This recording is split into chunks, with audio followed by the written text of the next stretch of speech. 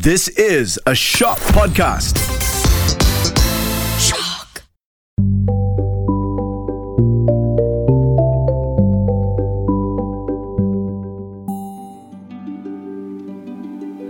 Will Red Riding Hood figure out that it is actually the wolf dressed in her grandmother's clothing? And if she does, how will she get away from him safely? "Oh, grandmother," she said, "what big ears you have! The better to hear you with, my child," was the reply. "But grandmother, what big eyes you have," she said. "The better to see you with, my dear." "But grandmother, what large hands you have, the better to hug you with." "Oh, but grandmother, what a terrible big mouth you have, the better to eat you with, my dear."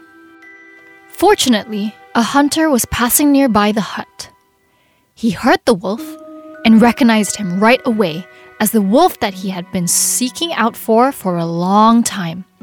He ran over to the window and crept inside the house.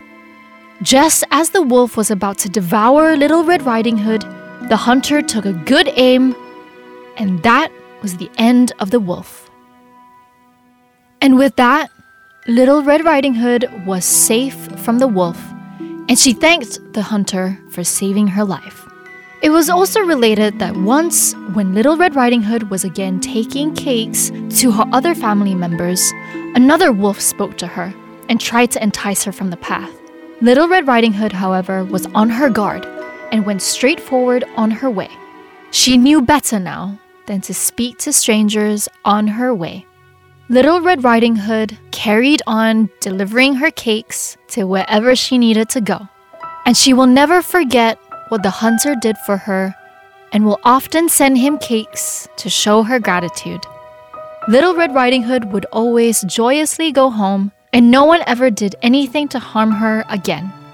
The end.